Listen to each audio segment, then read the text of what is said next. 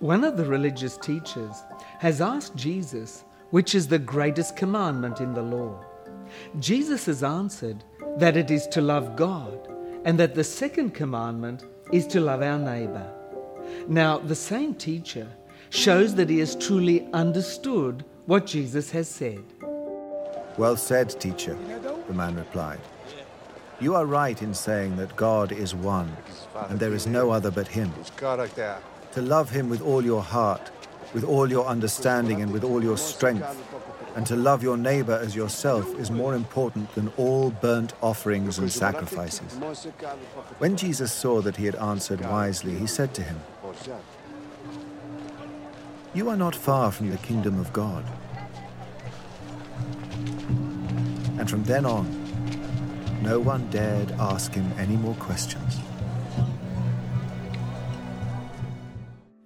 This man affirmed that what Jesus had said was right. He acknowledged that our duty to love God and our neighbour is above every other duty. Specifically, he said that the duty to love was more important than all burnt offerings and sacrifices. This man was one of the very few people in the Gospels to receive a "well done" from Jesus for his theology.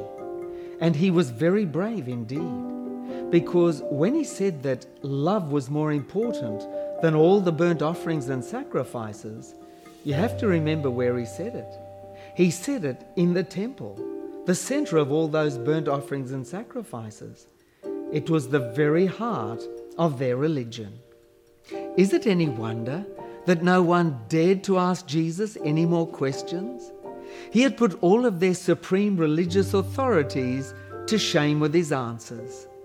And now, what Jesus was saying was profoundly subversive to the established religion and to the temple itself. Did you notice that when this man understood that God wants to see wholehearted love more than religious observances, Jesus said to him that he wasn't far from the kingdom of God. You see, the more we love, the closer we are to the kingdom of God. Wouldn't you like to learn more about the love of God so that you can reflect that love and have better relationships with the people around you?